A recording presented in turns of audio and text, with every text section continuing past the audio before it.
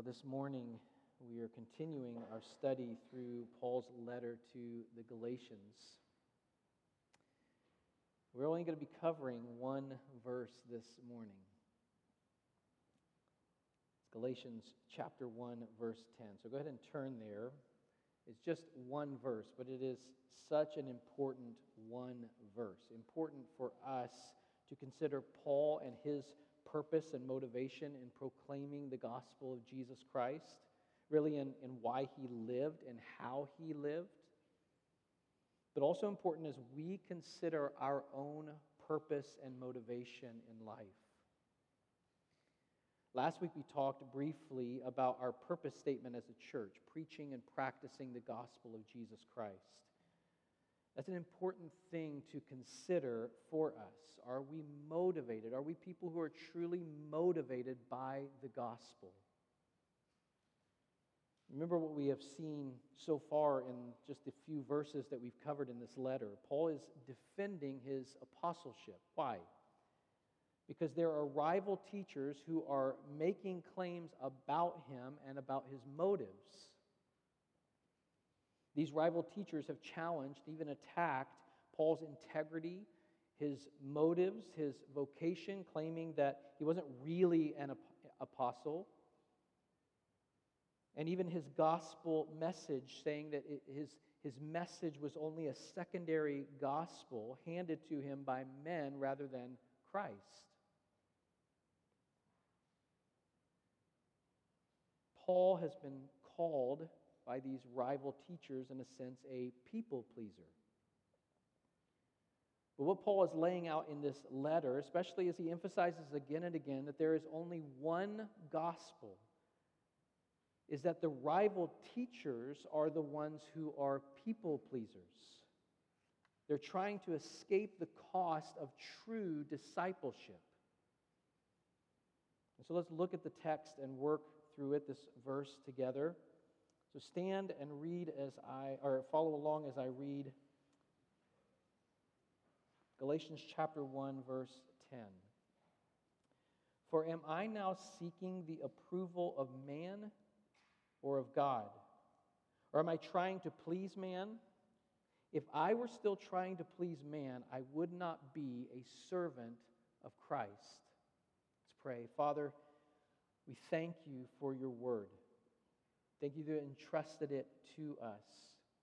It is a grace. It's grace that you have given us your word to know you, to learn from you, to follow you. So we pray that you'd help us in this time. You give us ears to hear and hearts that believe that you are and that you reign. We pray in Christ's name. Amen. Go ahead and have a seat. Well, I want to begin here with this verse with an honest note. I fear man. Truly. I am a people pleaser. I care far more than I want to admit or want to care what people think about me.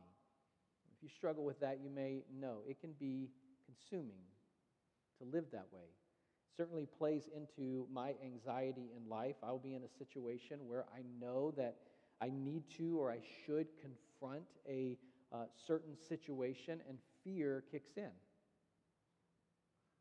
My whole body will literally get pins and needles. It is delightful. At its worst, I will feel deep heaviness, stress over it. I don't like confronting people because I don't like for people to not like me. I care what they think. I care what they will say. I care about their thoughts and feelings in those moments more than I'm thinking about the one true gospel and what God thought of me. To send his son to this earth to take the false accusations that I actually deserve, to take those upon himself and then die for my sins, to die for my fear of man. It's a constant reminder for me. In 2007, I went with some friends to northern Iraq. It was a trip that was meant to observe some things that were happening there at the time, a mission that was starting, and then some other local churches and NGOs that were things that were taking place through those.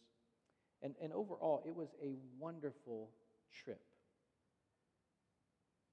I'm so grateful that I was able to go. But in the midst of that trip, I wrote in a journal after one of the days there. We spent one of the days in the market and city of Erbil. And my note in my journal that day is just one sentence, and it's this. It was difficult for me to see today that for me to live as Christ and to die as gain. Now, why did I write that? Because my fear of man had risen right to the surface. I was honestly terrified at moments.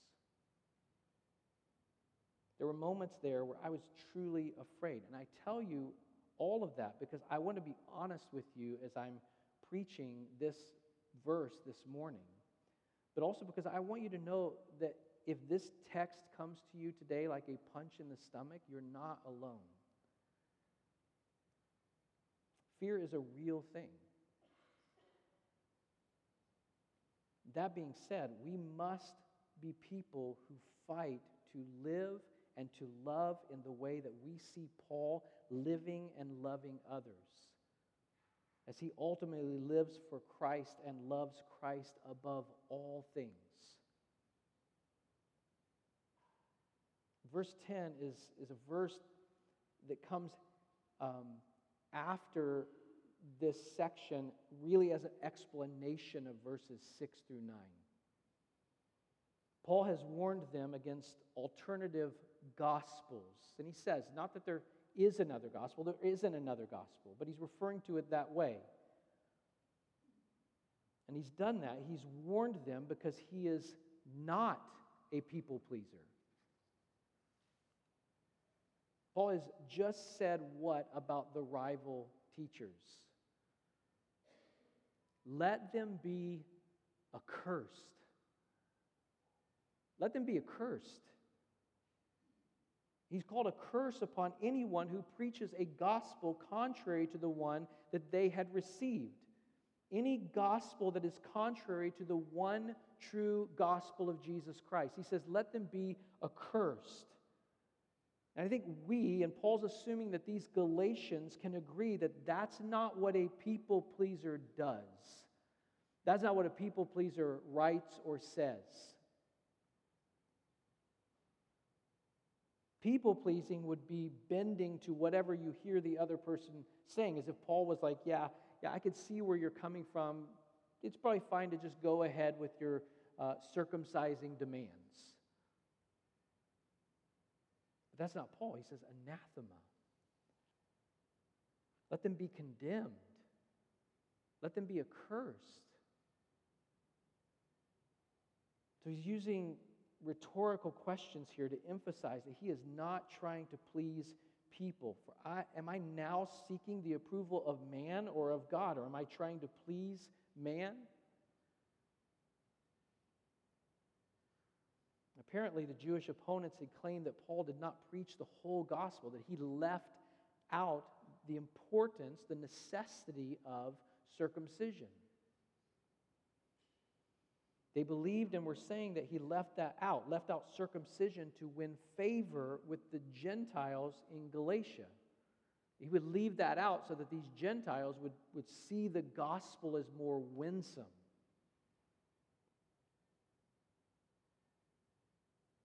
So Paul starts off this letter defending his apostolic authority, and here in this verse refutes the notion that he is pleasing people, that he's a people pleaser. Now, we might wonder, doesn't Paul sometimes make an emphasis on the importance of pleasing others? Romans chapter 15, verses 1 through 3 says, we who are strong have an obligation to bear with the failings of the weak and not to please ourselves. Let each of us please his neighbor for his good, to build him up. For Christ did not please himself, but as it is written, the reproaches of those who reproached you fell on me. Later in 1 Corinthians chapter 10, verse 33, just as I try to please everyone in everything I do, not seeking my own advantage, but that of many, that they may be saved. Even in Philippians chapter 2, verses 3 and 4, do nothing from selfish ambition or conceit, but in humility count others as more significant than yourselves. Let each of you look not only to his own interests, but also to the interests of others. So could we say that Paul sort of is saying in those texts that he is in fact a people pleaser? And the answer to that, I would say, is absolutely no. It's important to make a distinction. At no point in these verses that I just read is Paul condoning, bending, or distorting the gospel in order to please people. There's no self-protection at the cost of true gospel presentation and proclamation in those verses. And that's what he's being accused of in Galatia. He's being accused of changing the gospel. Because people are saying, no, there's more than Christ needed for salvation. You see, in Romans 15 and 1 Corinthians 10 and Philippians 2, Paul's saying, because Christ has done everything, I don't need to live for myself any longer. I can lay down my attempts at impressing him and trying to earn his approval, and I can lay down my rights as a human. Just as he laid down his own life for me. This is Paul. I want to reflect the way that Jesus lived, and so I will serve others so that they might see how good Christ and the true message of hope in the gospel really is. In fact, we know that whenever there was any conflict between pleasing the Lord and pleasing people, Paul wanted to please the Lord rather than men.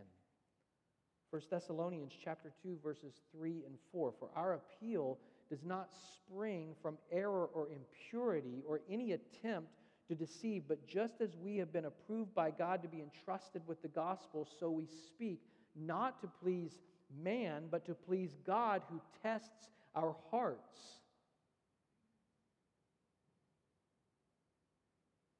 On the other hand, it's his rivals in Galatia who are concerned with pleasing people. Galatians chapter 4, verses 16 and 17. Have I then become your enemy by telling you the truth? They make much of you, but for no good purpose. They want to shut you out that you may make much of them. Chapter 6, verse 12, it is those who want to make a good showing in the flesh who would force you to be circumcised, and only in order that they may not be persecuted for the cross of Christ.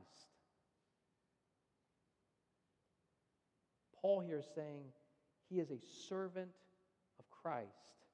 Look at the last statement in verse 10. If I were still trying to please man, I would not be a servant of Christ.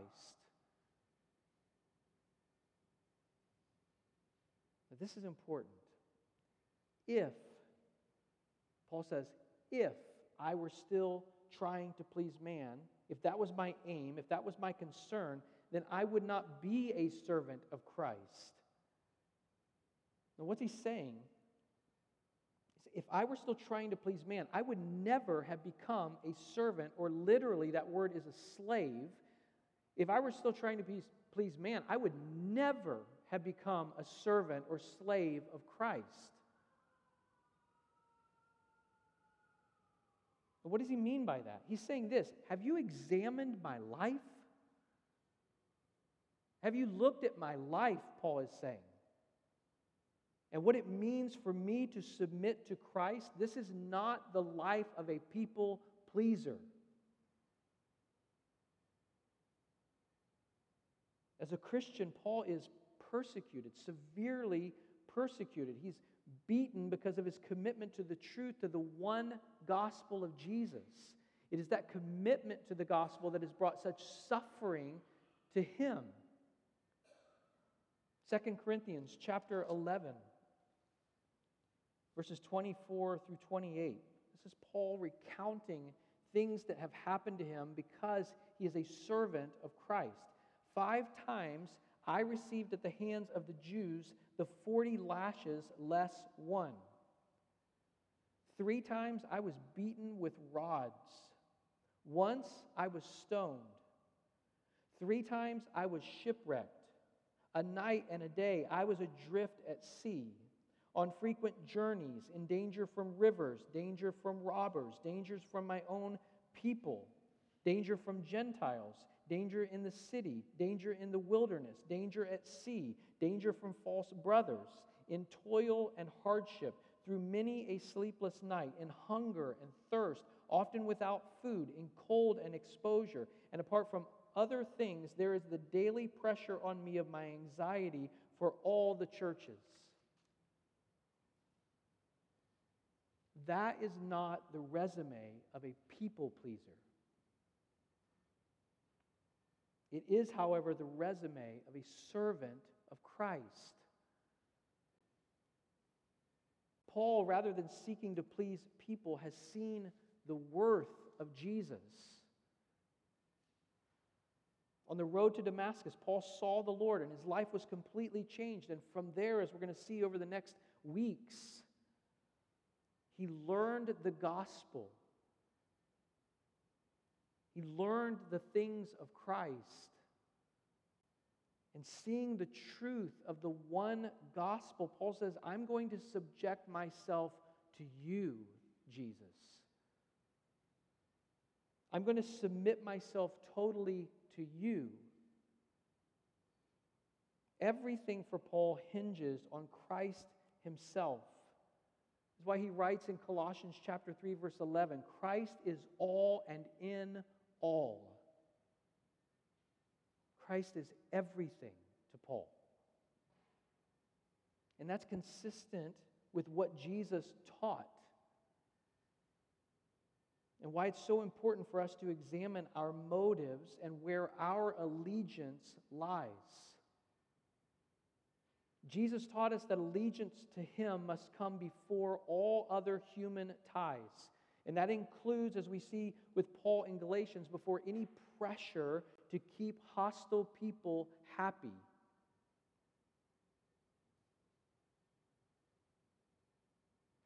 The truth is, we are all servants, all of us.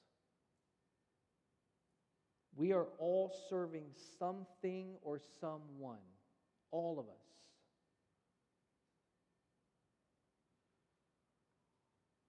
The question is, to whom are you enslaved? Or to what are you enslaved?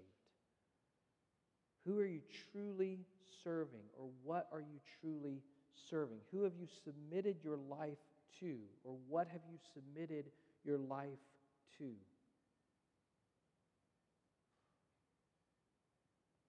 We live enslaved when we long for the good opinions of others. But we are called to be servants of Christ alone. Consider examples in the gospel accounts of what this means and causes and leads to. In John chapter 5, verses 43 and 44, Jesus says, I have come in my Father's name, and you do not receive me. If another comes in his own name, you will receive him. How can you believe when you receive glory from one another and do not seek the glory that comes from the only God?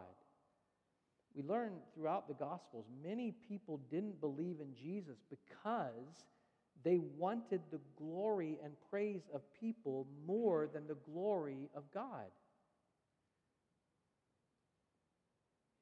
You think about the story of the blind man that Jesus heals in John chapter 9. such an incredible story. And in the midst of that story, we get a glimpse at what people-pleasing can lead to and what it can cause. The stumbling block that it is to the gospel. Jesus, in John chapter 9, healed the man, and the religious leaders are ticked. It was the Sabbath, and they considered that work being done on the Sabbath, which was prohibited. So they're questioning this man who was blind and now sees. And then they begin to question the man's parents. And listen to what happens. John chapter 9, beginning with verse 18. The Jews, that's the Jewish leaders, the Pharisees, did not believe that he had been blind and had received his sight, until they called the parents of the man who had received his sight and asked them, "Is this your son, who you say was born blind? How then does he now see?" His parents answered, "We know that this is our son, and that he was born blind, but how he now sees we do not know, nor do we know who opened his eyes. Ask him. He's of age. He will speak for himself." His parents said these things because they feared the Jews. For the Jews had already agreed that if anyone should confess Jesus to be Christ, he was to be put out of the synagogue. Therefore, his parents said, "He is of age, ask him." That fear of being kicked out of the synagogue, kept these parents from seeing the worth of Jesus. That Jesus, who just healed their son, this man who for all of his years had never seen the sun, had never seen a flower, had never seen his parents. And in a moment, Jesus opens his eyes and he sees. And here are his parents, too afraid to be kicked out of the synagogue to say, "Jesus is Lord."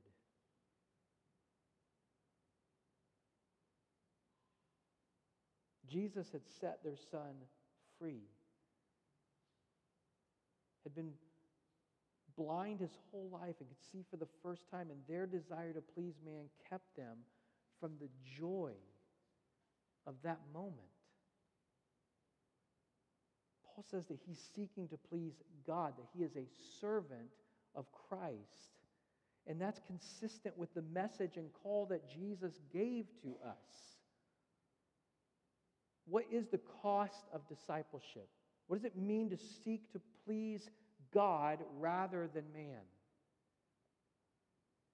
It's a call, just as Paul is saying here, of self-denial. Jesus says in Matthew 16, verses 24 and 25, "If anyone would come after me, let him deny himself and take up his cross and follow me. For whoever would save his life will lose it, but whoever loses his life for my sake will find it." That means a self-denial that says, I don't care to live my life for the affirmation of others any longer. I will count others as more significant than myself, as Christ has called me to, and Christ as all. The rival teachers were seeking to escape the cost of true discipleship. They wanted to continue in what they knew. They certainly didn't want to be rejected by their peers and friends, so they kept things as they were. Paul had taken up his cross. He was willing to die to self and others for the sake of Christ, to bear rejection and suffering for Christ. In Luke chapter 14, 26 and 27, Jesus says, "If anyone comes to me and does not hate his own father and mother and wife and children and brothers and sisters, yes, and even his own life, he cannot be my disciple. Whoever does not bear his own cross and come after me cannot be my disciple. Now, what does that mean? It means this, that Christ is everything. That Christ is all and in all. That we're not seeking approval or direction from others, even our family. No one and nothing comes before Christ. And how are we to think on that? Jesus continues in Luke 14. For which of you, desiring to build a tower, does not first sit down and count the cost, whether he has enough to complete it? Otherwise, when he has laid a foundation and is not able to finish, all who see it begin to mock, saying, this man began to build and was not able to finish. Or what king, going out to encounter another king in war, will not sit down first and deliberate whether he is able with 10,000 to meet him who comes against him with 20,000? And if not, while the other is yet a great way off, he sends a delegation and asks for terms of peace. So therefore, any of you who does not renounce all that he has cannot be my disciple.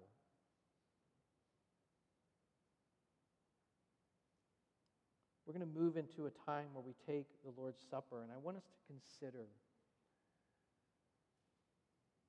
Throughout the service, we've sung songs, and we've talked about what Christ has done, what he has accomplished for us. But there's nothing that we could ever do to earn what he has graciously given. That Jesus and Jesus alone is our firm foundation. That the story is written from beginning to end. We win in Christ. But the story is not fully completed yet. Although it's won, although it is certain, although it is accomplished, it is not completed. There is a day coming, a time coming. We're going to sing a song as you're dismissed to come and get the bread and the cup and go back to your seats.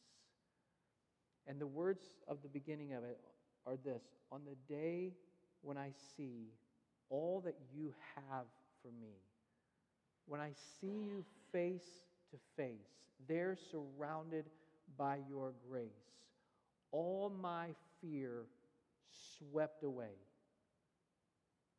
There's a day coming where everything changes.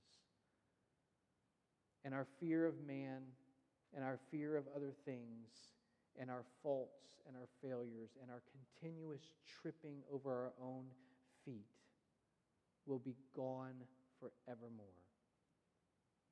And so as we sing and as we prepare our hearts, my encouragement to you is to think on that day, that time that is coming, that Jesus has won for you, that his death and resurrection has accomplished for all who come to him in faith. To think on that day and to think about you and your life as you look ahead to that day and what truly matters. The opinions of others or the glory of Jesus. Let's pray. Father, thank you for your goodness and your grace. You're so gracious to us, Lord. Continue to fail. We continue to forget the goodness of the gospel. We continue to seek approval from others. We ask for your help. We want to be people, Lord, who live for your glory and your glory alone. So help us, Lord, we pray. As we prepare our hearts, as we hold the bread and we hold the cup and we wait for the time where we can partake of it together, help us. Help us to look ahead with great joy, knowing that you have overcome, that your body was literally broken to set us free, that your blood was literally poured out for the forgiveness of our sins. Help us, Lord, to believe. Help us to remember rightly. We pray these things in Christ's name. Amen.